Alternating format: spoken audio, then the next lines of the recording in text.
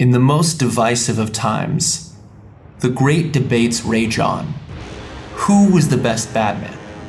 Was the book truly better than the movie? Did Han shoot first? Nerds with Opinions will seek to answer life's greatest questions.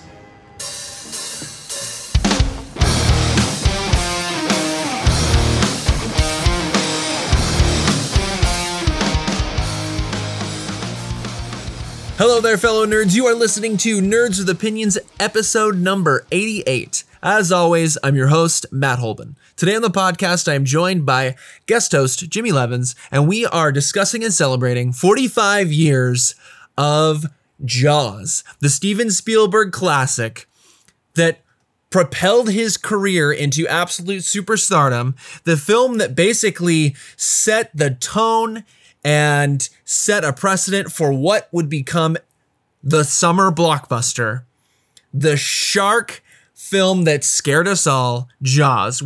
It's 45 years old, and we thought it would be a fun opportunity to discuss this film at length and not only discuss its legacy, but kind of give it a review, see how it holds up over time, and discuss, the cultural importance of it as well. All that today on Nerds with Opinions.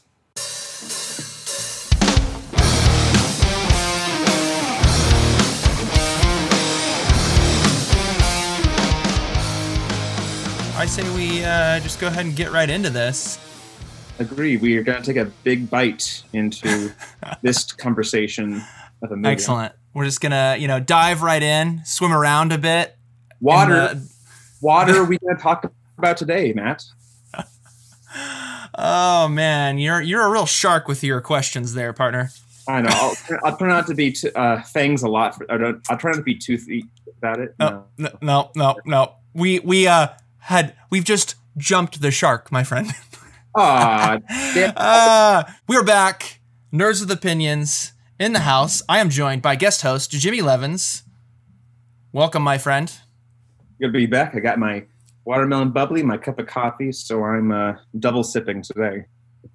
That combination sounds awful. I'm just gonna say that right now. I don't worry. It's a palate cleanser. The high acidity of my coffee. It's a medium roast, higher acidity, so it's gonna cleanse the watermelon notes in my bubbly water. So I feel like it'll be. I've got Yorkshire Gold. I don't know if you're familiar with Yorkshire tea.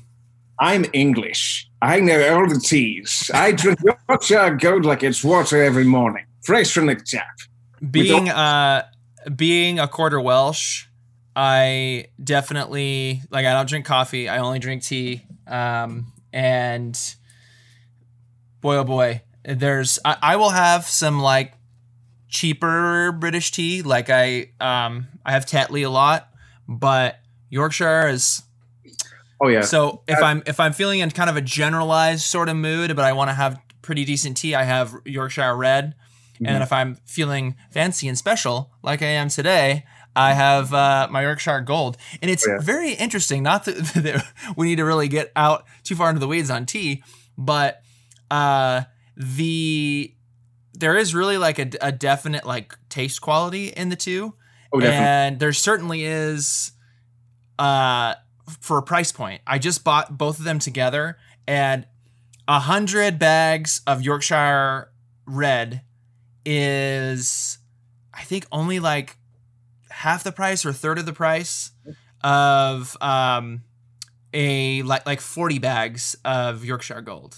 Oh yeah, no, don't, you're preaching to the choir. I grew up having tea parties and watching Pride and Prejudice, the Colin Firth version, with my mom and sisters. So I know Yorkshire Gold tea very well. Dude, it's the best. It's your specialty.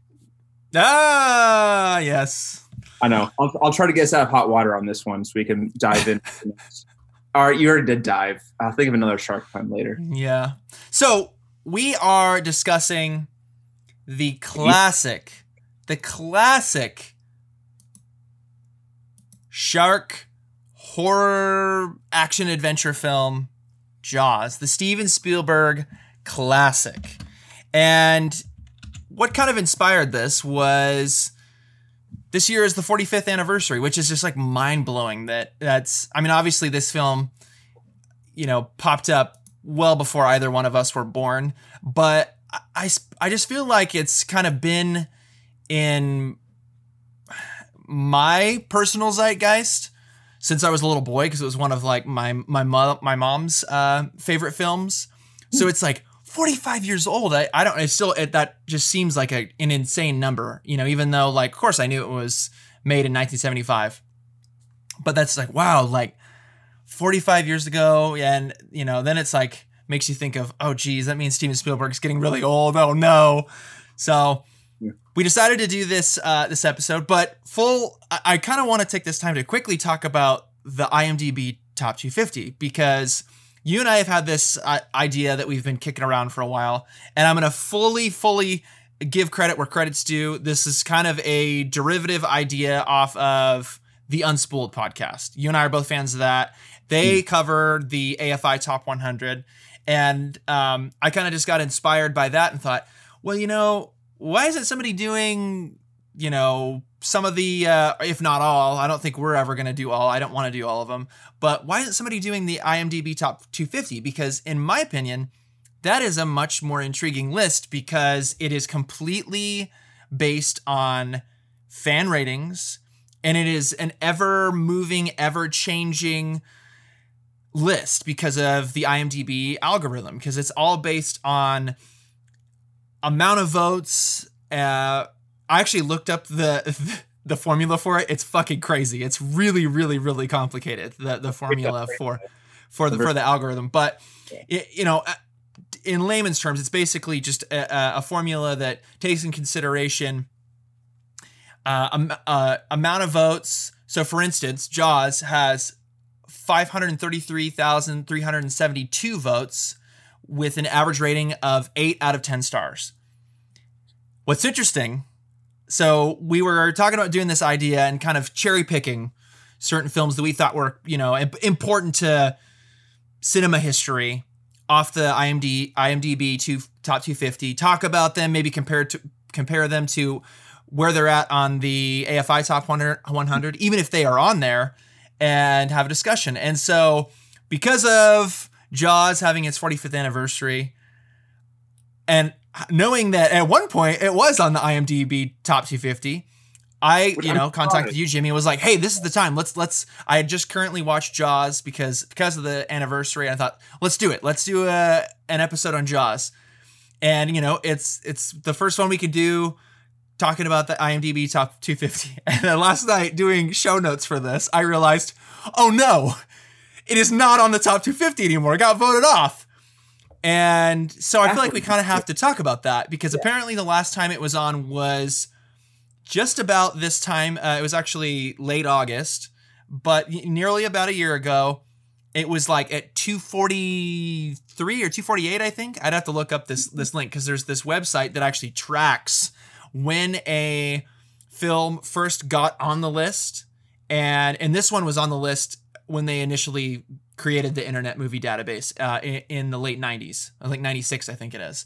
So it's been on the list that entire time and just got knocked off, which to me is a very fascinating thing about the IMDb Top 250. So let's quickly talk about that before we get into the rest of my questions, because we were going to have that be a wrinkle of this episode. And I think we will with future movies that are currently on the Top 250, but we have to discuss that real quick. It's weird for me because like I only started paying attention to the Top 250 kind of when you first started bringing it up, like right when we did the first couple episodes. I think you might have even mentioned it. Like I think the first year we started doing the occasional once a month episode, right. And I'm like, and of course I knew of the AFI Top 100 because like most people, like I watch a shitload of movies, and so I'm like checking off the top 100 movies I've seen. And it's iconic, yeah. And like with Unspooled, I kind of logged every episode. I watched every movie along with it. And for the Top 250, I was very skeptical for a while because, like, kind of like you said, like the list keeps changing so much to where how can we keep up? And also, it's daunting, yeah. Yeah, and also the fact that it is based on fan votes, so it is the most accurate of demographic and audience, which I like. But it could be the most fickle. Yeah, exactly. Because the AFI is mostly like, old industry people who want to vote for their friends. Hence why you see like 5 Spielbergs or 4 Scorsese films on the list. one versus ones that came out more recently. That's why I like about IMDb, because I feel like it gives a vast demographic and audience in terms of the selection. You kind of get something from each decade, each genre, each era. Well, and also international too. Yes, that's so I was going to say that. So you have foreign films on the IMDb top 250, as opposed to the AFI list is purely American films. And I mean, I get it. It's the American Film Institute, but I think that puts a bottleneck on a lot of, you know, amazing films that we should be just talking about just as in general are the greatest films of all time. So I think that's what's interesting about the IMDb top 250. And there's some like obscure, shockingly very obscure foreign films on there. So it's not just a blockbuster list or a like critical acclaim list, where I feel like that's kind of the meat and potatoes of the AFI list. It's you know, they do recognize like films that are culturally significant. They recognize films that were groundbreaking in terms of film technique, but there's a type of film that gets on that list where the IMDb top 250 is the Wild West. It's all over the place, and I think that's a cool representation. But you know, we'll talk about the legacy of Jaws later in this episode. But I was shocked that that's not on the list anymore, and it makes me wonder, like, is it because of its age? I mean, there's plenty of really old films on there, so maybe it's not. But is the age of the film, is it less relevant? And I guess we'll discuss that, you know, through this podcast. But I was shocked by that. I wasn't necessarily shocked that, you know, for instance, like the last time it was on the list was high 200s. That doesn't necessarily surprise me. I figured it would be lower on the list, but not even on it. That's mind blowing. I think definitely the IMDb list, especially because there are more movies coming out more than ever, especially now versus in the 70s. So I feel like, and like you said, since they open up to international, there's more films that could be logged into it. And also I feel like IMDb fans or reviewers suffer recency effect. So some of the higher rated movies may not be like for instance, I was looking to see what's on there, and like you have, not to say these are bad movies, but they just seem oddly in place with like the typical American classics or international classics. Because you have things like Hachi, A Dog's Tale, Rush, V for Vendetta. Not to say that those aren't bad movies, but then you see that next to like most recently Parasite or Bohemian Rhapsody. It just seems weird to see, like, I feel like fans definitely suffer. Like, of course, like Hachi's probably on there because it's about a dog, so people's heartstrings. So 10 stars, 10 stars, 10 stars. Right. So I feel like there's kind of that factor in play, and also how well they age. So I'm with you there with Jaws, because I feel like ideally, I almost wonder if every user should be required to change their review rating. Because I'm like, do you really like this movie like the same way you did 5 years ago, 6 years ago? Because I think that's going to be interesting. Because of course, Shawshank Redemption has never left number one. It's still holding up there strong.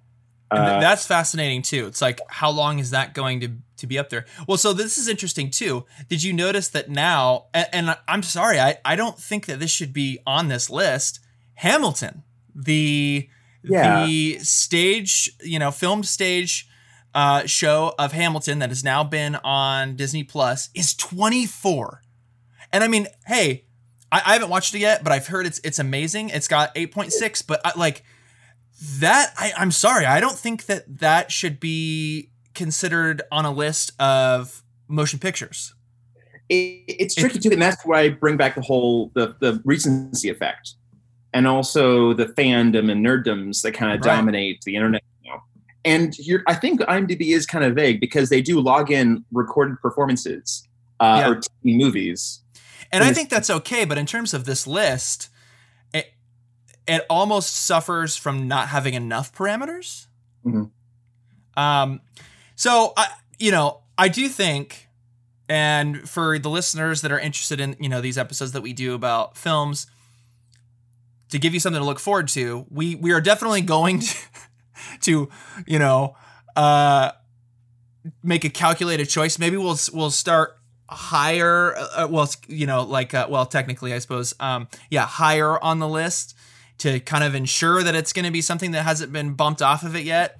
But so we'll do an episode maybe to kind of like intro this as a series that we're going to do. But I just wanted to bring it up because I thought that's what we were going to be doing today. And I was shocked to find that Jaws is no longer on the list. We could have more of a discussion about kind of how this list works, because it's fascinating to me. It's far more interesting, for better or for worse than the AFI Top 100. So with that being said, kind of as an intro of what we were going to do with this, we're still going to have kind of a comprehensive discussion about the legacy of Jaws and some of the interesting things about the production, because it is a fascinating, production disaster story, which those are always fun to talk about. So let's just start off with, do you remember the first time you saw Jaws? Like, what were your initial thoughts? And if you remember how old you were, I would love to know that, because I feel like there's always like, there's never an in between. You usually have watched films as either a young child or not until you were in college in film school. Yes, and definitely when I got my own car and could drive to like the library or video store and just rent constantly. Right. Back when there's so a block. I'm always interested to hear when people have, what age they were when they saw classic films. Well, I think because the rating system in the 70s was kind of weird. I think wasn't Jaws like PG technically or something like that? Because that was PG. Yeah. Get out. I love it. And that's I'm gonna be honest. I like the 70s and 80s rating system.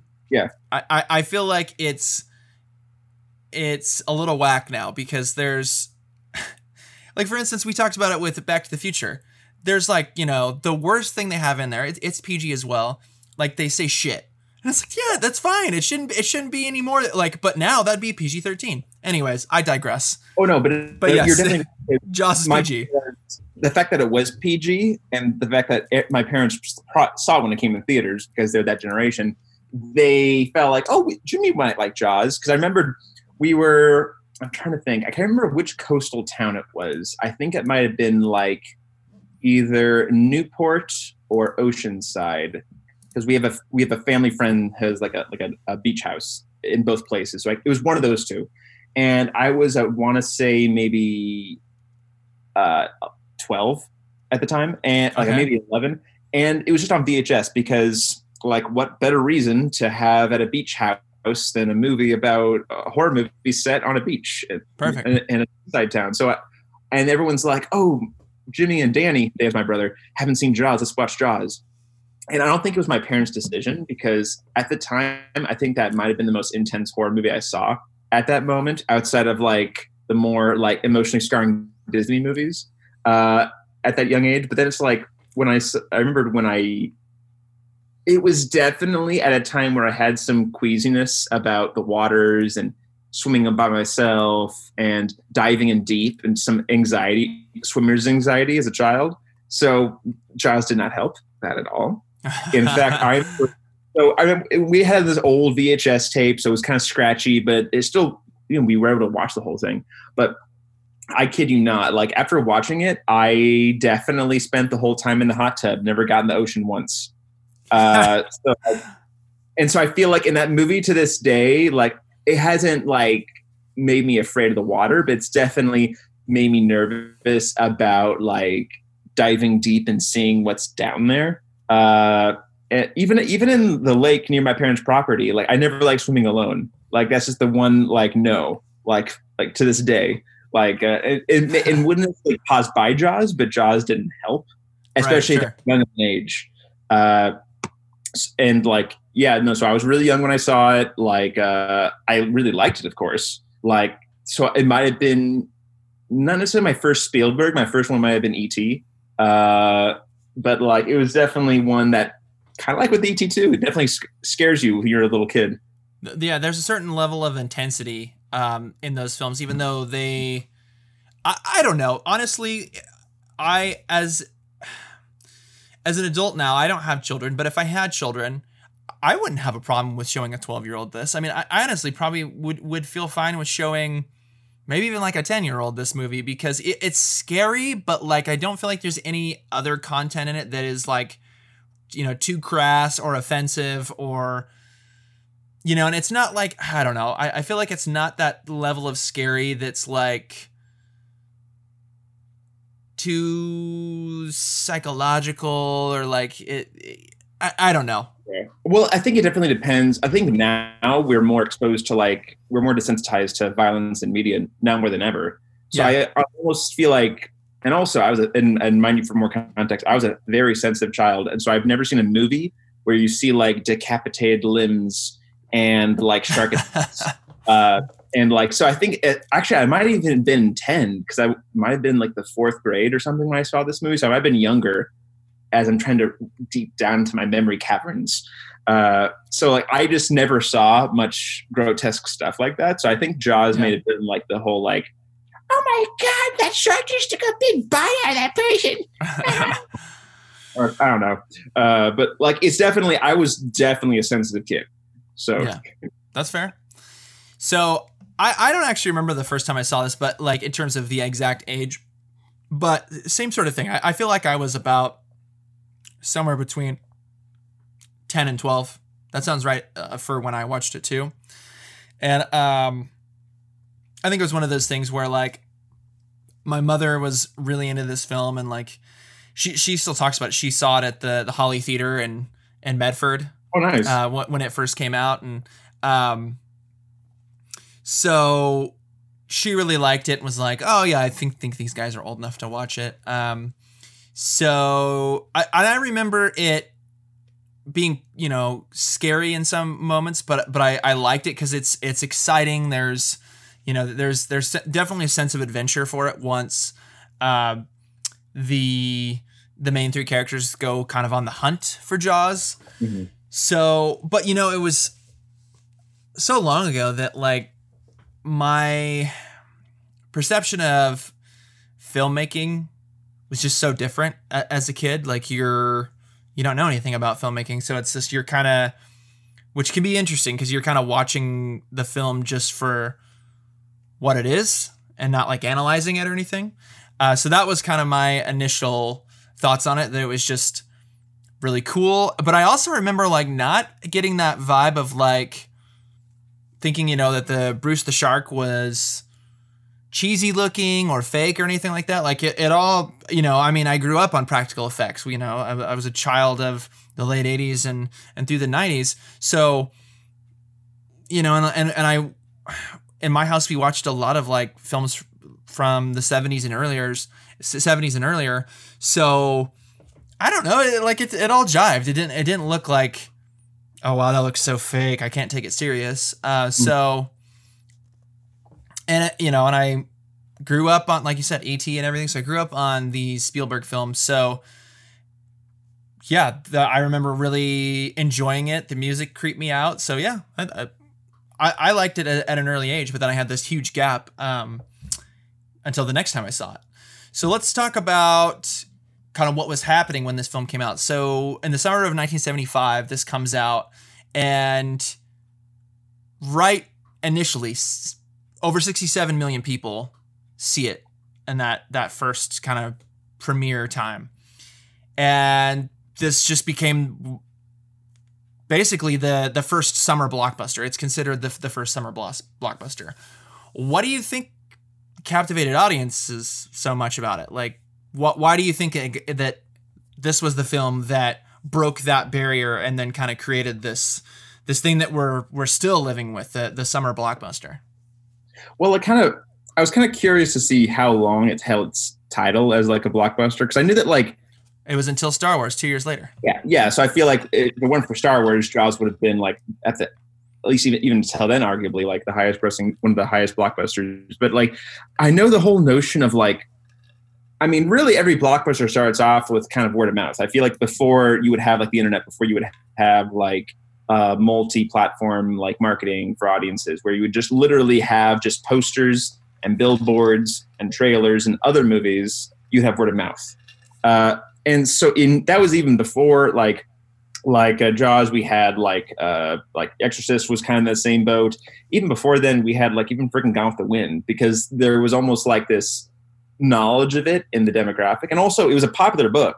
So I feel like there already was all this audience for it, because it was a bestseller when it came out. So I feel like the hype that, they're making an adaptation of this hit book, let's go see this movie. And then more and more people are like recommending it to you. So you tell two friends, they tell another two friends, and it just goes on and on and on.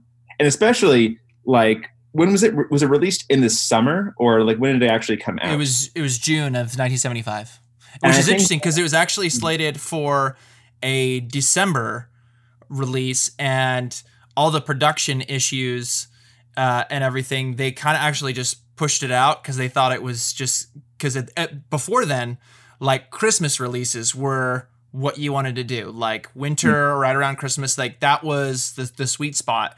And they're like, this thing's gonna be a turd. It's gonna totally be a disaster. Let's just put it out in the summer.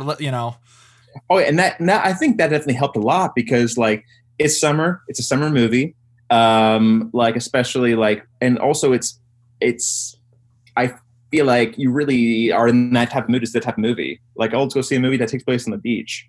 And also I think the fact that like there have always been like horror blockbusters, and I feel like there always was like a taste in the audience to see something that shocks and scares you. Because of course this, like literally, because Jaws may have been the first labeled blockbuster, but I feel like that there was the existence of it even before then, when we had like The Exorcist, because it had the same type of audience reactions, the same type of lines at the door, the same type of popularity with the book. Because really at the time, if you wanted a hit movie, you adapt it from a hit book. That was kind of like the at the time that still happens. Yeah. Well, winning formula apparently. Yes, it still works to this day. Like, because really that was kind of like because at the time, we don't read books anymore. What do we do now? But no, I guess now we're adapting podcasts into movies and TV shows. Like, but no, it's like adapting anything. Oh yeah. So I feel like, I don't know. I'm not as versed on like who came first in terms of like, did studio have the book and then the director knew about the book before the studio. So I'm not quite sure on that timeline, but I feel like there already was an audience for this type of movie. And I feel like just the stars aligned, the timing was right. And I think just the demographic was already kind of like hungry for something different. And then it just all kind of worked out. I tend to think that this movie is, like we were kind of mentioning earlier, even though it is scary and there are elements of horror in it, it's fairly accessible for a horror film, because it doesn't really cross that threshold of, this isn't really like a family movie, even if we have like kind of preteen kids or teenage kids, like arguably The Exorcist. I personally, if I had a kid, I would, like, if they were out, like, even like 13, I'd probably be like, let's maybe wait a couple more years. Like, that movie is scary as all hell, man. And it's really, really graphic and gnarly. Whereas there are moments of Jaws being graphic, but it's in a completely different way. It's much more grounded in reality. And whereas, regardless of whatever your beliefs are, you have to admit that The Exorcist delves into the surreal, regardless of whether you believe in demonic possession and everything. And so just using those as comparisons, I think this film is just like, it's much more accessible. And then even though there are horror elements and there are like, that's kind of like this thread through it, there's also this interesting action adventure thread. So it's multi-genre. So I think that helps. And I want to talk about this in more depth a little later, but I think this also, Spielberg is kind of using his whole bag of tricks in this film. And he's like, in terms of filmmaking technique, he is, using techniques of all the greats. Like he's basically like this, he's seizing this opportunity to go, okay, I once was the Padawan, now I am the Jedi Master. Let me show everybody what I can do. And, because he's a student of the game. We talked about that when we did a podcast all about Spielberg's career. And I think he really makes this film accessible because he uses a lot of techniques that, especially the filmmaking at the time and what came before it, which is kind of all really classic filmmaking. He uses these kind of recognizable cinematography techniques, lighting techniques that we're comfortable with, and it's not so abrasive, and it wasn't so like, oh wow, like this is way too ahead of its time. It totally fit in the time because he was kind of paying a lot of homage to like previous films in terms of like his technique. I think Jaws is a very original film, but the way that it aesthetically comes off, it's not so harsh and abrasive that people couldn't, absorb it well. So I think that's a huge part of it. And it's also, I think the other thing about it is that it's got that grand scale of what now we kind of consider blockbusters to be in.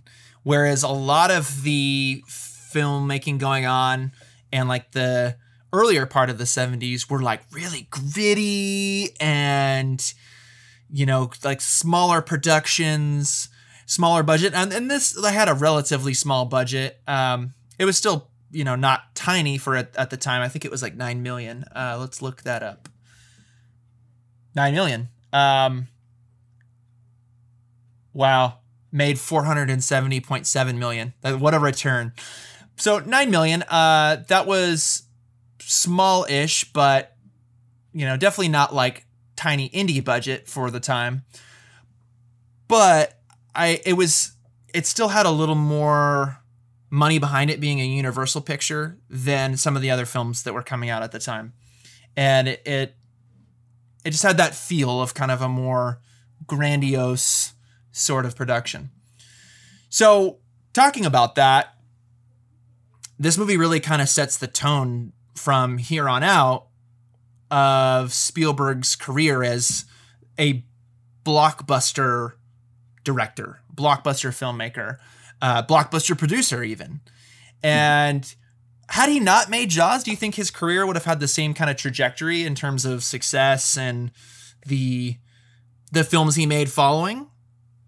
Well, he already definitely had a few string of hits before then, like because looking at his timeline, this came out in 75, so he already done at least a couple handful of like popular movies. Because he made, of course, the TV film Duel. He made Sugarland Express, and all those were well received. Like Sugarland Express won him an award at the Cannes Film Festival, and so I feel like Jaws definitely accelerated his career. I think he would have still had not necessarily the same level of career he has now if it weren't for Jaws, but he probably would have had like that moment later in the decade, even if not in the 80s. Like there would have been almost like this gap, because he was about our age when he did Jaws. He was like because he was like I think younger than me actually. He was like maybe 26. Yeah, I was gonna say he was younger than us. I think he would have been given like the Jaws vehicle movie like later on because of Jaws. Then he was given the blank check to do things like Close Encounter of the Third Kind. And that was another like hit movie to make him want to make other ones. So I feel like he would have just maybe had a later spurt in his career. But like it's kind of interesting because looking at his previous filmography was like he definitely doesn't write as much as he used to. And like he's definitely in this one, this was like his first foray into just directing versus like being a screenwriter and a director. It was kind of like, and it's kind of interesting to see him being given this vehicle. But then when you look at like his arc as a director leading up to this, you can kind of see it in the stars of where like, okay, like this director who's done these types of movies fit well to this, especially when you see things like Duel, which literally is came out in 71, literally is a Jaw vehicle, except for the fact that instead of a shark, it's this truck driver who's chasing down this guy on the highway, all because he cut him off. And no matter what he does, he can't seem to get rid of this truck driver who's trying to drive him off the road. You just see like the grill of the truck. You don't see the driver. You just see like the rusty like metal shades. You just see like the spinning wheels. And it, in the Hitchcockian sense, like it's this man on the run. And so I feel like literally the Truck and Duel was literally like hey, let's give this kid a shark. Let's make him direct Jaws, because you can kind of see it that he had like the interest and the drive, so to speak, to have this type of like career as a suspense adventure thriller director. So my take on this question is that I agree with you. I think that maybe he would have had like some of these kind of paramount moments with the films that he has made maybe later on. But then I don't know. Like I was just looking at his filmography, and after Jaws, his run is from basically like, oh boy, 75 basically to like the late 90s. And he still is making great films after the late 90s, but is so strong. Like he hardly has any misses. But just the run from 75 to the late 80s, though, you've got immediately after Jaws, 2 years later, you have Close Encounters. You have Raiders of the Lost Ark in 81, E.T. in 82, Indiana Jones: The Temple of Doom in 84. You got The Color Purple in 85. You have Empire of the Sun in 87. You have Indiana Jones: The Last Crusade in 89. And then that leads into the early 90s where he makes Hook, Jurassic Park, and Schindler's List all back to back. Yeah. And I mean, a lot of people naysay Hook, but it was very, very successful as well in terms of the blockbuster. I look at that list and I think, especially with Close Encounters being the next film, and I'm sure, have you seen the documentary about Jaws? Not the Spielberg doc, but the one that's specifically about Jaws. I think I have. I know I've seen a lot of making of like short docs, or even done by other people, like about the making of Jaws. And like, right. I to piggyback on something I said earlier, I almost theorized like there's times where because he always had like that brat pack of directors he was hanging out with. It makes me wonder if he was never given Jaws, which would basically kind of catapult him into doing other movies into the career he had now. I almost wonder if he didn't do Jaws, what would have been like his hit movie? Like with an alternate universe where he decides to direct George Lucas's Star Wars. Like I always wondered like what would have been like the trajectory had been, like what would have been his hit movie. That's kind of what I always wondered. It's hard to say. All I know is what I was going to say about like Close Encounters. That is a bold film. It's very bold. And I know you mentioned it in the Spielberg doc, and I want to say that they talk about it also in the Jaws doc, where a lot of the films that he did post a successful film was in reaction to however successful the last project was, where, he, like, for instance, I know there's a lot of discussion about like when he did Schindler's List. Like he had to do a bunch of these films before then to get the confidence to do Schindler's List and to be in like the right like headspace to do Schindler's List and do it justice. And he is that kind of director where he's like, there's been projects where he's kind of resisted like doing it at first. And apparently Jaws was one of these as well. Like he didn't think he could do it justice at first. And I think he has to get like confidence in whatever the next project is. And I look at Jaws and I don't know if he would have had the confidence in himself as a director to do Close Encounters and then Raiders and, then lead into his early 90s output, which are like, in terms of scale, like the craziest films he's done, Schindler's List and Jurassic Park. So I agree with you that he probably would have went on to do some of these interesting films that maybe weren't as big a blockbusters as some of his other, giant films like a Jurassic Park or an E.T. or Jaws for that matter. But I don't know. Like, I look at Close Encounters being the one right after Jaws, and I'm not sure if he would have. He definitely wouldn't have had the same confidence. You're right. No, yeah. He would have been maybe he could have been just a director for hire, like a studio guy that just kind of every now and again will just kind of do something that the studio contract's going to do. And then every other movie he'll do something to kind of get his confidence going. But there might have been a bigger lull between movies, or that's just speculation, of course. Right. So let's talk a bit about the production. So this, and that's why if anybody that's listening to this, if you haven't seen the Making of Jaws documentary or the Spielberg documentary, they're great watches. The Spielberg documentary talks a bit about Jaws because it's a very infamously difficult and disastrous production, and tons of issues.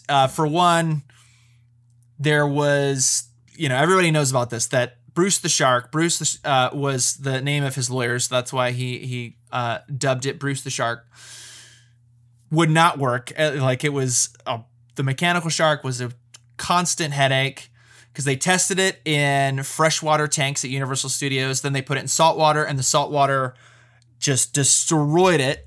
That also led into issues with how much they shot in the water. This was, I was looking up, this was like the first large scale film that was shot in the ocean, like in terms of like this much of it being shot in the ocean. There's, I think it was like 70% of it is shot in the water. Mm-hmm. And so that was another thing that they weren't prepared for.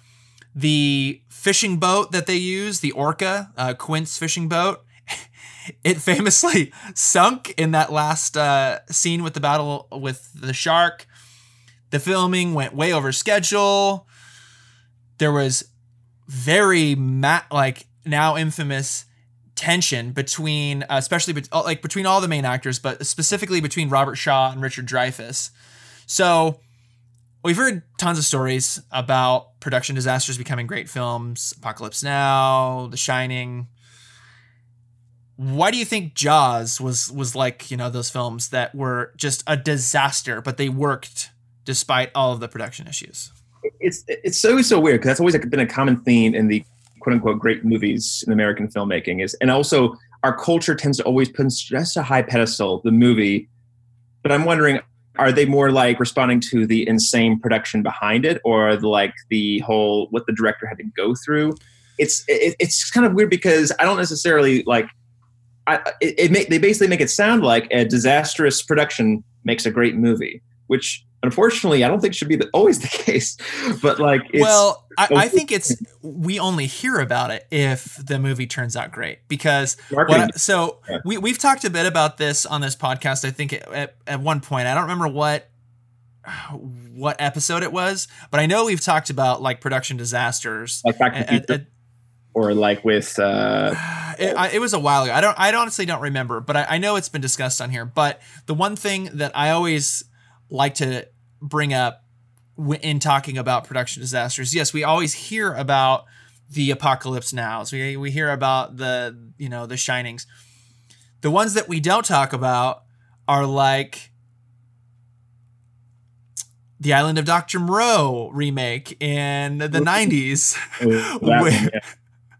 With Marlon Brando and Val Kilmer. That movie bombed. And so actually there's a great doc about that, but it's not, we don't have it in the conversation as much as as Titanic or Apocalypse Now, or Jaws for that matter, because those transcended the production issues and became great films. So I think that's part of it because there's been way more production disasters than this short list of films that we talk about, and they just get lost in the annals of time because the film is bombed, they didn't even get off the ground. So that's my argument for does production disasters lead to success?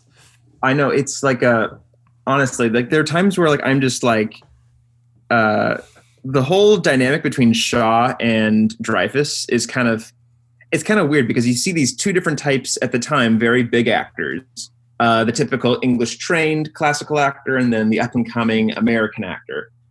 And you kind of almost see these two different things collide a lot. Like specifically, they're totally different people. They're playing characters that also don't like each other. So I think that kind of worked in their favor. Absolutely. Oh yeah. And there's also, I mean, I don't want to assume, but I would imagine at the time, the classically trained actors probably had a huge frustration with the annoying, like up and coming, like American actors who are just sort of like, I'm just going to get in there and do this. Like the totally different approaches, the totally different chemistry, kind of, there's almost, I would imagine there's more, what's the term? There's almost more discipline in the classically trained actors when there's a little more like loosey-goosey. I mean, maybe, dude, and we'll talk a little bit about like the character dynamics a little later, but dude, I was looking up and I didn't know like some of Robert Shaw's issues going on during this time. I don't know how disciplined he was. There are stories about he was drunk before every take because he was a raging alcoholic. And part of it, he used the argument of like, oh, I'm going method because, you know, there is that scene where Quint is, they're all drunk and he talks about the USS Indianapolis going down, and which is like one of the best scenes in the whole film. Yeah. But there's a very famous story that he insisted on being like being method drunk the first time that they shot that. He was so wasted that they couldn't even get a good take on it. So the next day they had to come back and reshoot it. And he actually was sober and he apologized to Spielberg and was like, hey, you know, I shouldn't have ever done that. But he still was like a raging alcoholic the whole time. And he also like, he hardly got paid for this film because like he was in such like in such trouble with his taxes that that's why he was shooting an American film, because he like owed taxes in England and yeah. So like this movie, his wife or daughter made him do it, and he said in an interview how I trust their judgment because I didn't want to do like To Russia with Love, and they told me to do it, and it worked out. So like, I mean, yeah. So I don't know. I mean, you might be right in terms of like his methodology as an actor. It might have been disciplined, but I don't think as a person that he was, or a professional, I don't think he was disciplined at all during this. But that whole like legion of like British actors in the 60s and 70s, like Peter O'Toole, Richard Burton, Robert Shaw, even like the guy who played the original Dumbledore in Harry Potter. I'm spacing on his name. That's Richard Harris. They were all like, my God, the stories they say like are insane. Like there's just get loaded before you act. Oh yeah, no, like literally, like look him up when you get a chance. But look up Richard Harris talking about his drunken escapades with Peter O'Toole, and they're insane. Like I can go on and on about those stories because they're insanely amazing, but they're scary. So I'm thinking that, you know, I think the one thing that you see as a commonality with production disasters are when the filmmaker or filmmakers can show a level of ingenuity and be adaptive with the production disasters. And I think why this one works is everything that was going wrong, the producers and Spielberg would adjust to make those disasters work. Yeah. So for instance, you know, with Bruce the Shark, and we'll talk a little bit more specifically about this a little later. We talk about the use of practical effects, but Bruce the Shark, having it not work, honestly led to a better film, in my opinion, because then they had, okay, well, we can't get it to work. If we spend any more time trying to get it to work, we're going to go even further over budget, even further over schedule. So let's have less of the shark. And that was a happy accident that led into the kind of Hitchcockian less is more approach. And it really worked in their advantage. Or the tension between the actors, like you were mentioning, like that led to a really great like on-screen chemistry, or I suppose maybe it's like not chemistry, it's tension, but there's chemistry in tension, that their behind the scenes tension, led into a good tension between their characters. Mm-hmm. So I think why this works is that there was constant, adaptive sort of fluid reactions to these problems, or, even the fishing boat sinking. They were like, all right, well, this is going to be the last shots on the fishing boat, and we're just going to get a bunch of shots, of Richard Dreyfuss's character, basically, the chief. Yeah, no, because he's dead at that point. Brody. So yeah. Chief Brody, we're gonna have him like basically on the crow's nest. Yeah, Roy. Like, yeah, and so they just constantly were making things work, and I think that's why it still works. Is that there's, there wasn't like we're kind of just gonna lay down and die with this production disaster. There were constantly, fluid and moving, and I think that's what you see in a film like Titanic or a film like Apocalypse Now, where there was that rising above the issues and that were marring the film. And it is amazing to see what people can accomplish under restrictions, and how well they can make productive energy out of stress. And I think that, like you said, this is an example of that, where, I mean, I don't want to assume that Spielberg was as much of a dictator on set as like Coppola or Cameron was, but like it definitely everyone learned how to, it's like the whole pivot, proceed, and perish. And they knew where to pivot versus proceed so they wouldn't perish, because perish wasn't the option. There was too much going on them. So I like that. It's basically, I mean, if you're in that such a high stakes where everything's in the line, it's like you gotta adapt to survive. Kind of like a shark, you gotta keep moving. Like, yeah, great analogy. Yeah, and I think that when you said when everything's on the line, I think that Spielberg knew that this was his like one big shot. And what's interesting is you hear all these interviews with him about this film, and he's talked a lot about it, where he was kind of like, at a certain point, he became very, very cynical of just like, well, this is, this is all going absolutely horrible. It's going to end up being horrible. But you still, had him taking measures and making decisions to still make it work and still get that product out. And so I don't, obviously, like, I don't see anywhere where he just kind of gave up and just kind of accepted like, well, this is going to be a piece of crap. Let's just finish it. That obviously didn't happen. So I think that's the other reason why it still works, because he what's the word I'm looking for? He persevered. That's what I was looking for. He persevered. And everybody else that worked on this film persevered, because I've also heard stories about, the rest of the crew. And it sounds like it was absolutely miserable. When the boat sank, there's a really funny story that the sound crew were in the lower decks in the cabin area, and when it started sinking, and they're like, "Oh my God, this thing's taking on water like legitimately." There was a funny story where Spielberg was on a bullhorn, and he was like, save the actors. And then apparently there's a very famous line, because it's like, the audio was rolling. The guy that was running the audio is just like, fuck the actors, save the audio crew, or something to that effect. But his line was, fuck the actors, because they were like in a much more dangerous spot at the below the decks. So let's move. I want to specifically discuss, because the biggest production disaster on Jaws is like I mentioned, Bruce the shark's mechanical issues. And I talked a bit about how that led to Spielberg kind of changing his approach to the horror aspects in the film. Show less of the shark and kind of build up that anticipation of, and that fear in like, oh, it's scarier what we don't see.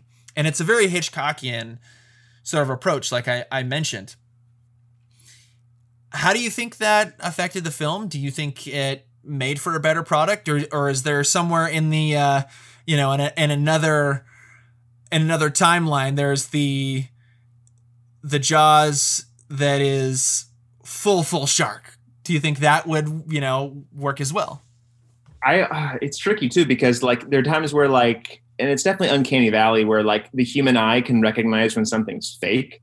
And I think I would imagine the more the shark broke, the more kind of obviously fake it looked to like those in the crew. So there's almost like, and so I think that's where we knew like, okay, because I think if we aren't responding well to it in like probably the dailies, then our audience isn't either.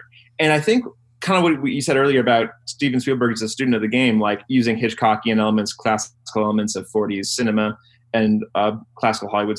There was a very similar horror movie that existed before Jaws that used that very similar approach. Have you ever seen Cat People, like the one from the 40s? No. But like it was in a very similar situation because the producer Val Lewton, who is definitely a big influence on people like Spielberg and like Scorsese, would do these very like cheap B studio movies that had high aesthetic and artistic value. Very like European directors with notions of like expressionism.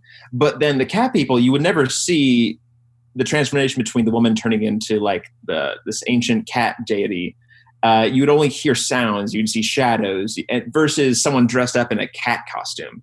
So I think Jaws is kind of, in a way, like a future child offspring of that type of approach to horror. Because there is terror in the unseen. And even in classic literature, there's always this, you see the writers using descriptions and to help create tone, then you visually seeing the monster. So I think that whole thing has already existed, but I feel like Jaws somehow like worked for its benefit, because I don't think we would have responded well if we just saw the shark the whole time. Because of course we responded well to E.T. because we had better effects budget at the time. There's more of a sense of humanity added to it. But for Jaws, there's got to be a lack of humanity. We want to fear it versus feel for it. And so I feel like it's trickier for like fake looking animals, because I think humanity doesn't really have much of an affection toward sharks or fish. We do toward like dogs and humanoid looking like beings, like with Harry the Hendersons and E.T. But for sharks, it's hard for us to kind of create a reaction to it, especially when how can we find something scary when it's obviously fake? And sure, like you can see, like I would imagine like this different timeline where you see like before a green screen, you just see like these wires moving the fins around, right, and open jaw. Like you actually see the puppeteer inside or something kind of cheesy like that to break the wall. And so my argument to this is Exhibit A, all of the Jaws sequels. Yes. That is a perfect argument for why the less is more approach is better. Those films, they kind of had figured out the mechanical shark, and then by the time that they got to like Jaws 4, you got more graphic level effects, blue screen, that kind of stuff. And I don't think it's for the better. Mm-hmm. I don't think it's for the better. But just because you have that tool doesn't necessarily mean you should use it. Oh, yeah. And I personally, I think, that this was a happy accident, and the Hitchcockian approach is with kind of more atmosphere. The music, and we'll talk about the music a bit here soon, but the music, I think, really helps build that tension. And I personally find I rather than the kind of jump scare, and there are some jump scares in this that are grade A. Having just rewatched it, I got scared by those jump scares. But I think what is more interesting with this film is that sense of foreboding terror. Mm-hmm. Where something ominous is afoot. And I love that in horror filmmaking. I like that kind of like visceral sense of just like, oh, I'm very uncomfortable right now. I'm creeped out. I feel this tension. And this film does that really, really well. And it's a subtle approach that I think has a longer lasting effect than jump scare, jump scare, jump scare, jump scare, jump scare. Because, when you talk about horror films, when you usually the long lasting effect is like when you hear somebody go, oh man, that film just like, oh, it made me really uncomfortable. It creeped me out. You don't hear somebody go, oh my gosh, like there was like 25 jump scares. Like, it's a really kind of, it's a instant gratification sort of approach to horror filmmaking. And I'm okay with that, but I think you can go overboard with it and it doesn't mean a whole lot. So I think the atmospheric approach that ultimately this film had to take is really, really, really, really great. And just talking about the shark and little glimpses of the shark and the music did a lot more than just show. To piggyback on that, obviously, mechanical shark and everything, this is heavy practical effects. And this film is chock full of practical effects. There's like from the scene where they're, gutting the shark that the townspeople are like, oh, this is the one that's killing everybody. And it clearly wasn't, and then like they have that scene of like the guts all fall out. And I love that scene. It's like the actors' reaction to it is really, really great. And then you have like some of the shark attack scenes where I was reading to really get the watercolor, to look like it was filled with blood to really pop. They purposely, when they shot at Martha's Vineyard, and they made sure that in any sort of shots they had, there was no red, in terms of like no red houses, no red buildings, no red signs, so that the blood red would just pop on the blue of the water. I found that very interesting. And then, even the scene where they find the girl's arm on the beach. Do you know how they did that? How? So they used just a prop arm, and Steven Spielberg was like, they shot it and he's like, dude, it looks totally fake. So they took somebody working on the production. I don't remember what this woman's profession was, but they literally buried her in the sand other than her arm and just had her arm sticking out of the sand. That's how they did it. And then they just applied makeup to the arm because they're like, that's going to look a lot more real. And just little touches like that. There's just really, really, really great practical effects in this. So I kind of want to talk about that. So even there's a lot of talk about, since then, the overall fake look of Bruce the Shark. To me, it still feels a lot more genuine and organic than if it was a CGI shark. And the same thing with like the shark attacks and all that kind of stuff. Let's talk about the use of practical effects in this. Yeah, well, I kind of was like it's kind of interesting because it definitely pertains to what scenes still work for me. And those are the ones that actually have that element where you don't see anything and then you do it. Like, for instance, when you see like, I think it may have been the third shark attack, or like, because specifically like pertaining to like practical effects, like, I don't know, like the first one where you see the woman get dragged underneath. You don't really see it, but I think where they're like divers, it actually was something pulling her down, or there was like pulling her around really fast. Right. It looked like she was being dragged by a shark. Or in the third shark attack, where it's the guy on the boat, like you literally see like first you see a shoe entering the frame and you think, okay, he's fine. Like, no, it's decapitated. There's you actually can see like the broken skin and the blood. It's kind of like that moment of they knew really well timed the use of practical effects. Because I would say those, because it's funny because my second viewing was this viewing. I had not seen Jaws in a long ass time. I think so for me too. I can't remember watching it since I was a kid. And so throughout, I was kind of keeping notes of like, okay, which scenes do I remember affecting me at the time? Which ones still lingered in my mind? And which ones are still receptive? Which ones am I still reacting to the most? And so it was kind of fun logging those. Of course, like obviously we reacted most well to the chemistry and the characterization, like because what better way to, if you can't focus on the shark, focus on the characters. But then when there was the use of practical effects, like you said with the arm, seeing like the dead bodies, those worked a lot because they were used in a more subtle cut frame. Like you didn't focus too much on the leg in the water. It just kind of immediately cut to the next frame because like you're like that way you don't think too much. You don't think of like, was that prosthetic? That looks like a prosthetic. You just give a quick little blip and then move on. Right. And so I think that another thing has helped is not just the prosthetic effects or the practical effects, but the timing and the cutting when showing the practical effects helped a lot too. I can't think of a specific example outside of, I still get like churned when I see like the decapitated body parts floating in the water. Yeah. You know, so for me, I was actually just listening to Unspooled, and they were doing an episode on the 77 Star Wars, and they were talking about how that film just feels so much more organic and natural and relatable and tactile as opposed to Lucas's prequels, which are just heavily laden with CGI. Mm-hmm. And I got thinking about that in researching for this film, because I think that had this film been made today, it'd probably be like what's that kind of most recent shark film, The Meg.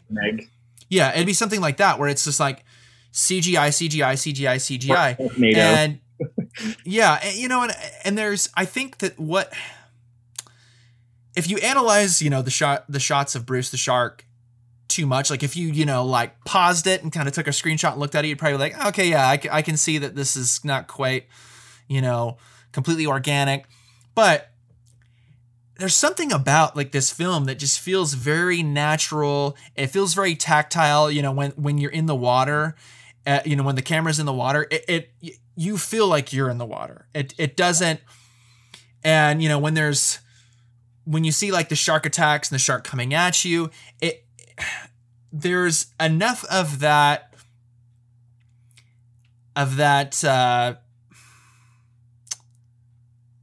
organic, tactile sort of vibe to the practical effects that it feels more relatable, even if it is like, some of this is a little fakey. Whereas we now have become so trained to seeing CGI that unless it's really, really, really good CGI, it definitely doesn't look real. And where it's like you said, it's got that kind of uncanny valley thing where it's like, well, that's not quite right. So it's like, it's a turnoff. And so you have to have CGI that is so real looking that it doesn't have that, just level of like, disconnect with the viewer. Yeah. Where I think with practical effects, there's just something that's interesting about where it's almost more forgivable if it's like, oh, it's a little cheesy, but there's, maybe it's the craftsmanship in it. I don't know. Yeah, I think what really helps a lot is the fact that, like you said, it is kind of viable. It is kind of like tactile because the fact that they filmed on site. Nothing was done in studio. Everyone who's an ensemble lived in that area. It feels lived in. Yes. Like even the mother who had her son died, she was a local actress. All the ensemble people were like background characters were local fishermen. Well, and then even like Quint, he based his characterization off of a local fisherman. Story. Yeah. Yeah. Even the way he talked, the way he looked, the style of his beard. I looked up photos of the dude. He's in a wheelchair most of the time in the photos. So I don't know if he was just sitting like or actually was able to walk around, but no, I'm curious to hear about Craig Kingsbury, definitely, to see like what his life was like. All right. Let's talk a little bit about Spielberg really diving into his filmmaking tools in this film. He's doing a lot of different stuff, especially in terms of lighting and cinematography. Obviously, the underwater filmmaking was really, really cutting edge at the time. There's a lot of split diopter shots in this where he uses that in a really interesting way to create a lack of depth in and have like two different focal lengths when he has characters having discussions. There's obviously the very iconic beach zoom dolly shot that he was not the first person to do that, but I think that's one of the most like famous and iconic like single shots in all of cinema history. So it almost feels like he got on this platform of like, okay, like this is going to be a widely distributed film. I'm going to just put on my filmmaker's tool belt and use everything I can. Yeah. And but it doesn't feel like, oh my gosh, this is really disjointed in terms of aesthetically. It just feels like he was really seizing the opportunity to if I'm going to use the analogy of like a chef where he's like, okay, I'm going to throw in all of these extra spices to make this meal, if you will. Yeah, it's basically he brought an artistic vision and a craftsman like vision, because he always said he wanted to be more of a craftsman director than an artistic director. I think he shows that in this. Yeah, and he in very similar fashion to arguably like Tarantino, even where they're such fanboys to cinema that they almost want to recreate shots in their favorite movies, but apply to their own movies. There's kind of the sense of citation. Where like, oh, I love Hitchcock, so I'm going to do this type of shot. I love Wonders, so I'm going to do like this one shot where they're on the houseboat talking about not opening, keeping the beach open, or you see like the sense of depth of field where like everything in the frame is moving. You can see every character, even for instance, when he's on the phone talking about the shark attack, you see his son like washing off a cut in the sink, so you can see everything's in focus. And those are all like classical Hollywood tricks. And he's using those, like you said, to benefit the movie. And also because he's a fanboy, he's like, I get to make this shot. Yay. And I think it's that. And I think he, like we mentioned, he is still a student of the game. But it was really, really evident that he was a student of the game as a young filmmaker. And that I don't want to say that he paid homage to some of his favorite filmmakers, but he definitely showed that he had learned a lot of his techniques from filmmakers of the past in these early outings. Mm-hmm. And I think that this film is the best early example of that. Yes. So let's talk really briefly about the John Williams score. I mentioned it earlier. It really builds this sense of terror, foreboding, ominous horror. It's so recognizable. I feel like you don't have to even see this film and you at least know that. Oh yeah. Like, you know it. You've heard it. Yeah. And it's been repurposed. It's been referenced over and over and over again, and we've definitely wore our hearts on our sleeves in terms of our love for John Williams on this podcast before, but this is like during that run where he's just making the most iconic film scores of all time. Let's talk about that. Let's talk about the Jaws score. Like I'm with you there, because I feel like especially with John Williams in general, like even though you haven't seen the movie yet, you've heard it referenced in other pop culture. Like I knew of Jaws because there was like a spoof version of the score in some PBS kids show. I remember like Arthur did a spoof on Jaws briefly. So I'm like, oh, so this is what that is referencing to. Yeah. And so that it's kind of fun to have like that different doorway lead you into the actual like original source.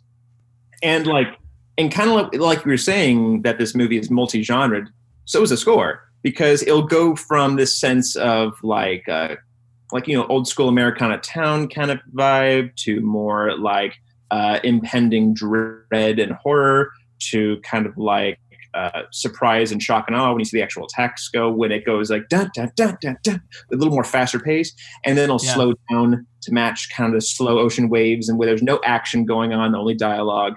Yeah. And shift to like this sense of adventure where they're like fighting off the shark and winning, where they're like searching for the shark by laying bait. Well, and I think that's his bread and butter.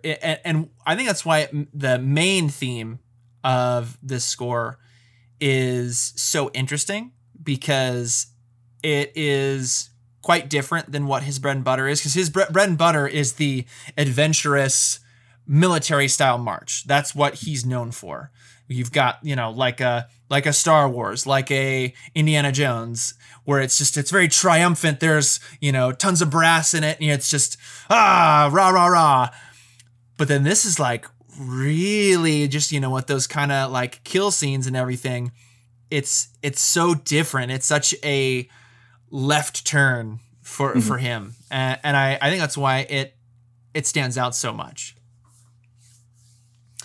So, kind of wrapping it up here, because I know we got a bit of a time crunch here. Let's quickly talk about the characterization of the main three characters of Brody, Quint, and Hooper, and the casting, and which that's interesting. Like, they didn't cast these guys until like literal days before they were like principal photography, which is insane to me. And same thing with like doing, you know, script rewrites and everything. So like the preparation on this film was not great. But what's interesting is the characters, they're all so different from each other, but then they have this one common goal, and that kind of leads to their differences, because we have this like, you know, through basically kind of the 3/4 of the film is them going on this hunt, and, you know, they're all kind of stuck on this boat. And so that leads to some interesting conflicts between the characters and some of the more even comedic moments. But it sounds like that the on-screen relationships were kind of parallel to the behind-the-scenes relationships. So let's just kind of briefly talk about that. Yeah, from all the interviews that I'm finding and all the research and I'm reading up on, it seems like everyone was not necessarily dragging their heels, but they definitely were like, this is not really what we were expecting to get into, or they're doing it because they need like a movie to do, or they need the money, or they're under contract. There are all these kind of like these things where wasn't their first pick of movie to do. Because they weren't the first choice of actors. And for these actors, this probably wasn't their first choice of film to do. So it's kind of like, I feel like there's kind of that in play. There's kind of like the whole, like, I guess we're going to do it. Because you look at the list of people that they were hopeful to get and what they ended up almost getting, it kind of weirdly shows who were kind of the hot shit actors at the time. Like, you see Charlton Heston was going to play Brody. You see Robert Duvall was originally supposed to play Brody, but he wanted to play Quint, but they wouldn't give him Quint. You see people like John Voight, Joel Grey from Cabaret, who won the Oscar at that decade. Jeff Bridges was supposed to play Hooper, which I could see, because he, especially with that beard. And then you see other people like who are this long list of people. And I think what's weird about movies where the actors weren't so keen, they end up being the perfect option. Like, I cannot imagine this movie being without Robert Shaw as Quint, without Roy Schreider as Chief Brody, without Richard Dreyfuss as Hooper. Everyone kind of, in a way, it kind of, especially I think with time going by, we look back and they're like, oh, these are how we see the characters. So I think what's interesting about it sounds like behind the scenes, and then also what played out on camera, is each of those three main cast members are kind of at all three different points of the spectrum. To me, from the stories I've heard, it sounds like, you know, you've got Robert Shaw at one end, you've got Richard Dreyfuss at the other, and then Roy Schreider is kind of like in the middle, where he had some conflicts with both of them, but it sounded like to me that he's kind of, hey, like, keeping it all together. And that's very much plays out on screen too, because if, let's just say this was a narrative that you've just got Hooper and Quint going out on a shark hunt, they probably would have killed each other before they even caught the shark. And so I think that dynamic is really, really interesting. And then I like also that the Brody character is very reluctant. Like, he doesn't want to go out on the water. And I think that having him be that one character that's not comfortable with that, and then the other two are gung-ho, is also just a really, really good characterization. And it makes sense. He fits right in the middle between them. One thing I wanted to mention, and I don't know if this is intentional or not, but have you noticed that like I want to think that even though they're adaptations, so maybe not, but I want to think that Richard Dreyfuss's character in this movie and Close Encounters are like cousins because they're like kind of weirdly similar. This is why. I know why. Okay, is this a thing? Yes. No. This is you're on the right track because this is why. Since of course Richard Dreyfuss was casted very late, they had to rewrite a lot of the character because the studio even said if we adapt the book verbatim, it would not have been a good movie because the book is so much different. There's actually an affair between Hooper and the Brody's wife. Right. And right. It's very weird kind of character parallels. They're totally different. It would not have worked in the movie, in my opinion. But because they had to rewrite a lot of Hooper's characterizations to better complement Richard Dreyfuss, even just visually, Steven Spielberg actually kind of wrote himself as like, because for a while, like Richard Dreyfuss was kind of the alter ego in Steven Spielberg's movies. Because so literally, like Spielberg kind of emplaced himself in a lot of his early works, not necessarily in the Hitchcockian sense, but in terms of personalities. So he put a little bit of himself in the Richard Dreyfuss character of Hooper. He put a little bit of himself in the character in Close Encounters of the Third Kind, which it's almost like he's translating his own sense of awe in the creators and in the character. So no, you're right, because a lot of times there was an intentional, I'm going to write this character to be my inner place. Okay, that makes sense then, because that struck me because like I said, I hadn't seen this movie in 20 plus years. And when I was watching it, I'm like, oh, man, like there's definitely some, at least, spiritual connection between those characters. It feels like, and I don't feel like that was like Dreyfuss being a lazy actor and like, well, fuck it, I'm just gonna just do this role twice, because there are differences, but just they're both very idiosyncratic characters. Yeah, and I think that the way that they were written and the way that Dreyfuss portrayed them is kind of his bread and butter, like that kind of intense, idiosyncratic sort of character is really in his wheelhouse. Mm-hmm. All right, I'm sorry, go ahead. One thing I want to say is it's kind of weird when you look at the arc of some of these actors' careers, and it still baffles me how big of a leading man Richard Dreyfuss was in the 70s, because like he won a Best Actor for beating a bunch of other people for like this role where he plays just like this out of work actor who gets casted as this flamboyantly gay Richard III in this production Richard III, and he like kind of plays the same shtick in a lot of his movies. This very excited kind of like a New York accent, like I'm Richard Dreyfuss and I'm in this movie. Get used to it. Like, and it's just, and then like, and he apparently was getting on amphetamines at the time during the filming of this. So like, I'm wondering, would that explain his weird energy level throughout his career as an actor? But like, no, it's just kind of weird to look at. Like, he is very intense and like excitable. Yes, in a lot of his roles, and he's like. I don't know. I keep going back to the word idiosyncratic. I feel like that's him as an actor and him as a character when he, so. And he still bashes this movie. He does not think his performance is at all good.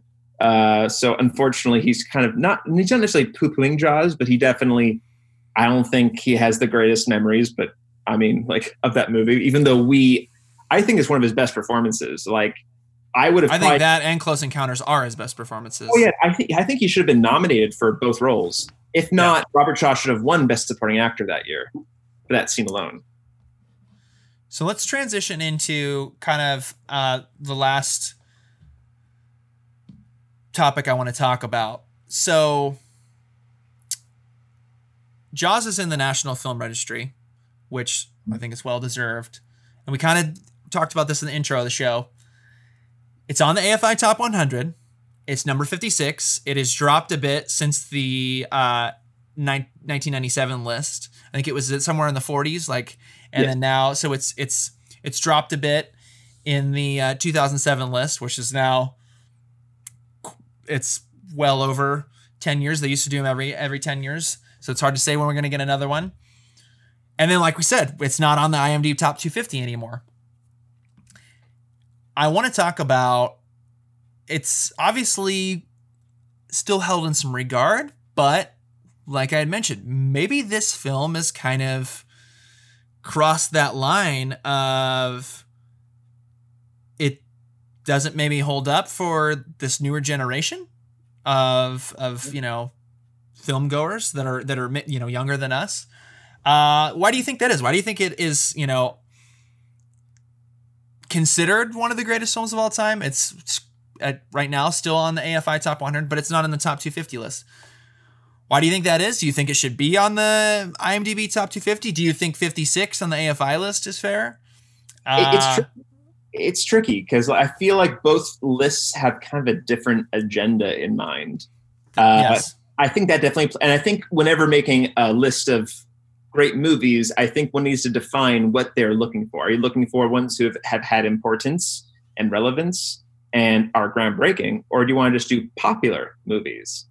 And I feel like one needs to be very careful how they define it, because I feel like Unspooled was dabbling that territory where they're like, oh, we shouldn't have more than 2 films per director. We got to be diverse. We got to be inclusive. And I'm like, yes, as long as you say that that's what your goal is. But I feel like AFI, their notion is just nominate their favorite movies, which was or the best friends, especially because the Academy voters knew all the movies from the 70s and the 60s and the 50s and 40s versus 80s and 90s and more modern. Right. Now, we're kind of more exposed to more modern movies, I would say. So I feel like those are kind of been more reachable in our kind of our collective mindset and our interest. So I think there's that in play. Mm-hmm. I do think I'm not saying Jaws is my least favorite Spielberg movie. He has done better movies, but because of Jaws. So I feel like Jaws should be put in that mark of this has created everything we have now. But if I were to put a single or even 2 Spielberg movies, in a top 100 list, it's hard to say if I would put Jaws in there or not, because I have so many other favorite Spielberg films. So I think there needs to be a lot of questions in play before we would have to define the more modern AFI Top 100. Like, what do we want to include? Right. So, it's interesting. In terms of an AFI Top 100, if the parameters don't get changed, mm-hmm. and it's just this board of people that are voting on this, I am certain that it will drop in the next list, whenever that is. I don't know if it's going to drop off. Agreed. And so 56, that feels fine to me. I mean, shoot, I'd be okay if this was in 75, 80 territory. Yeah. But then I don't know. As the list currently is, I think yes, it should be on there because it is the first summer blockbuster, and it really kicks off a legendary filmmaker's career. Yes. So that seems appropriate to me. And it's a totally different conversation, like you said. If let's say they do make some parameters for the next list, and it's no more than 2 per filmmaker, so let's whittle it down to 2 Scorseses. Let's whittle it down to 2 Spielbergs. That's a different conversation. But right now, as the list currently is, that's not how it's done. So, and perhaps it should be. But then you've got the other end of the spectrum, like we said, with IMDb Top 250, which is the Wild West. And I am disappointed that it's not on that list. And what's interesting is it's all an algorithm. It doesn't, we have no control over that. That's purely, I don't necessarily think that dings its contribution to culture and to film history. But I think that it's very clear to me that is not a film that is currently being watched a whole lot.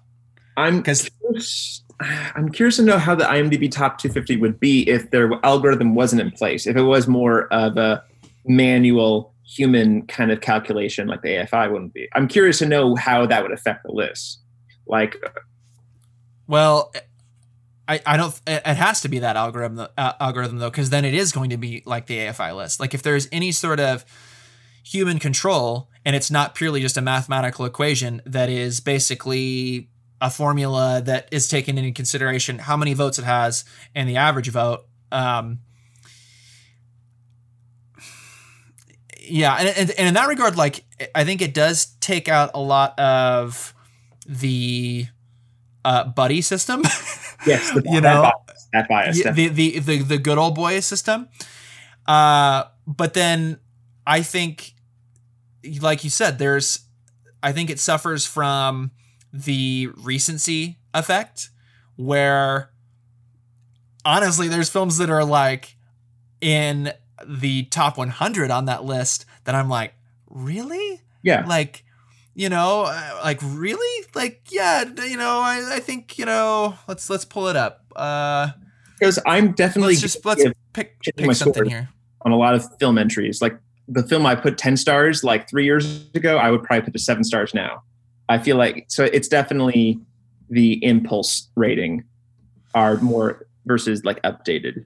Okay, I not to pick on Hamilton again, but I'm going to go back to Hamilton because it's just glaring. It's staring me at the face. It's 24. And that is, I'm just going to throw a few out that are kind of sandwiched around it.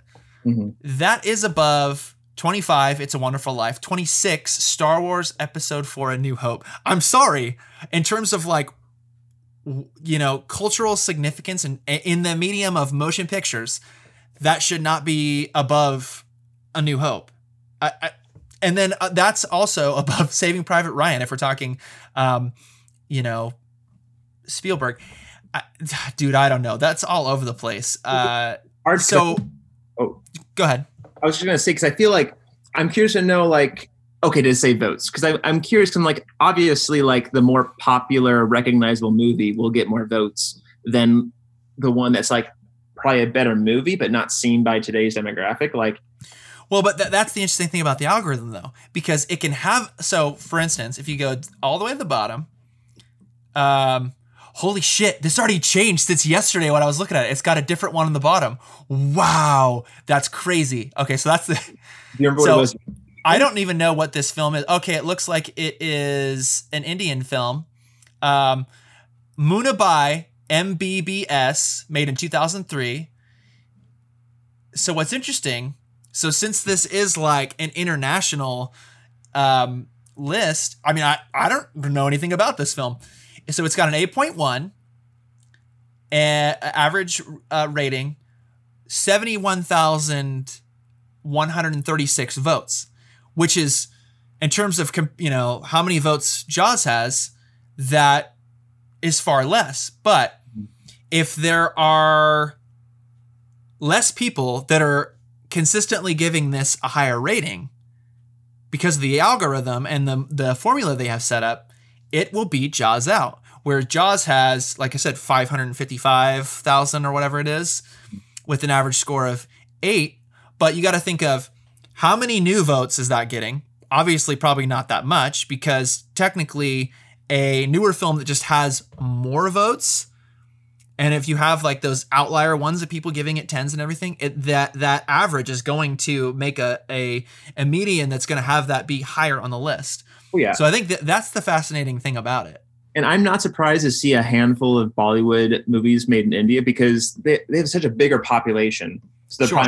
And also and they have a huge studio movie industry. So it doesn't surprise me, but like, it's definitely, I'm like curious to know, like, okay. And also everyone's on the internet. There's more people that are probably using it, IMDb, than the early 2000s. Oh, so, for sure. I'm almost wondering, I personally want to know if they have an archival draft of what the very first top 250 was. So it's not them, but I found this website that tracks that, and that's when I knew. That's how I found out when Jaws dropped off. Mm-hmm. So yeah, just Google it up. You can Google any films like IMDb history, and it'll show, like, there's this website that it'll show when it debuted on the list, and it has this like graph of how it's been affected, and you see this in the kind of like early 2000s to like 2010s, there's this stark drop off with Jaws.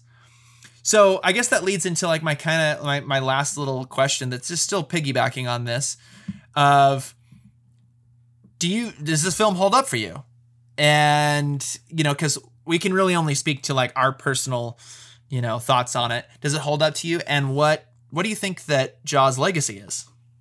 It does hold up to me because I was very surprised by how much I, as an audience member, was reacting to this movie. I'm like thinking, I have not seen this in at least a good 12 years, if not 15 years. And so I'm like, and the fact that I am still able to watch it, it is rewatchable, not only from just the importance that the film made when I'm looking at, this is what everything has copied or inspired by, but I'm looking at the characterization is still so solid and watchable. The direction is still so great. The shots are so fun to watch from just a analytical perspective and an audience perspective. And I would rewatch this definitely next year or in a couple of years from now and still feel the same way. And I think that's its legacy, is the fact that not many can say that a horror movie is rewatchable, because this one doesn't depend on the scare factor. Since it has so much good strength in its direction and characterization of its characters. And I think that's what's definitely helped it stay afloat, when we may not react to the scary moments, but we're reacting to the human moments. I completely agree. It held up. I was pleasantly surprised with how much it held up for me. Because, we've talked about that just recently with kind of doing these quarantine watch lists. Mm-hmm. And how sometimes where there can be that like, this didn't quite hold up. Or there's that interesting thing of somebody who maybe didn't see it, 20 years ago, or if you're older than us, in 75, and then they're seeing it for the first time in 2020, and it's like, they influenced, yeah. Right. I think that across the board, this holds up. I think maybe that effect of not being on the IMDb top 250 list is more that this film just isn't getting watched as much anymore. Yes. by maybe the younger generation, or just in general. I don't know, because like you said, we're inundated, we're flooded with media content, and there's just so many more films coming out per year. Aside from this year, this is a weird outlier, but I think that its legacy is one of not only it being the first summer blockbuster. I think it's much more than that. I think it is a technically very sound film, and I think it is one of the most important films, if not in American cinema, in cinema history. Even if it's purely for the fact that it was the just kickoff of one of the greatest directors of all time, his career. But I think, if this was a one and done, film for Spielberg, we'd probably still be, talking about it in some regard. But I think that it definitely, its legacy is also Spielberg's legacy. Mm-hmm. So for that, I think he's one of the most important filmmakers we have. And for that, I think it's one of the most important films that we have. So I think it does belong in the National Film Registry. And I just hope to God that it doesn't get remade. Yeah. But I heard some rumblings that there are people that want to remake this. I feel like they have, but spiritually, like with the Meg or Sharknado, there's always going to be these almost like tongue-in-cheek, like, stop it. Don't. Stop it, people. Stop it, people in Hollywood. You don't need to remake all these classic films from the 70s and 80s. Stop it. Mm-hmm. Stop it. All right. Well, with that, this has been a great time. We took a real big bite out of this subject. Zing. Yes. Fade to black, the end, or in this case, Finn. Very good. Very good. All right, my friend, this was really, really fun. I know you got to get out of here and get back to the real world outside of the Nerds with Opinions universe and the Jaws universe. This was a fun talk, though. And people that are listening, we will revisit the IMDb top 250 because it is a fascinating subject. And but this was just a fun conversation about one of the greatest films of all time. So thanks, Jimmy. Yep. Thanks, Matt.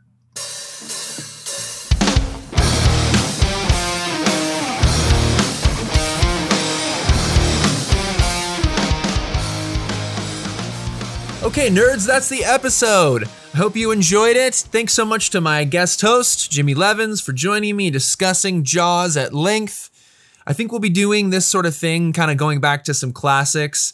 And my big goal, we talked about it in the episode, is to discuss some of the films that are on the IMDb Top 250, because it's kind of fascinating to me. And obviously that was my intention with this, but apparently it's not on the Top 250 anymore, which is, to me, again, a bit of a travesty, but I understand it's not as recent, which is an interesting thing, for better or for worse, about the IMDb Top 250. But regardless, Jaws, its legacy cannot be denied. So I hope you enjoyed this, and I hope it had inspired you to go back and watch Jaws anew. If you're digging what we're doing here on Nerds with Opinions, make sure you are following me on social media at nerds_opinions on both Twitter and Instagram, and Nerds with Opinions on Facebook. If you're listening to this on Apple Podcasts, rate and review the episode. It really helps me out. If you're on Spotify, make sure you're following Nerds with Opinions. And if you feel so inclined, share this episode with your homies. As always, I'm your host, Matt Holben, and you have been listening to Nerds with Opinions.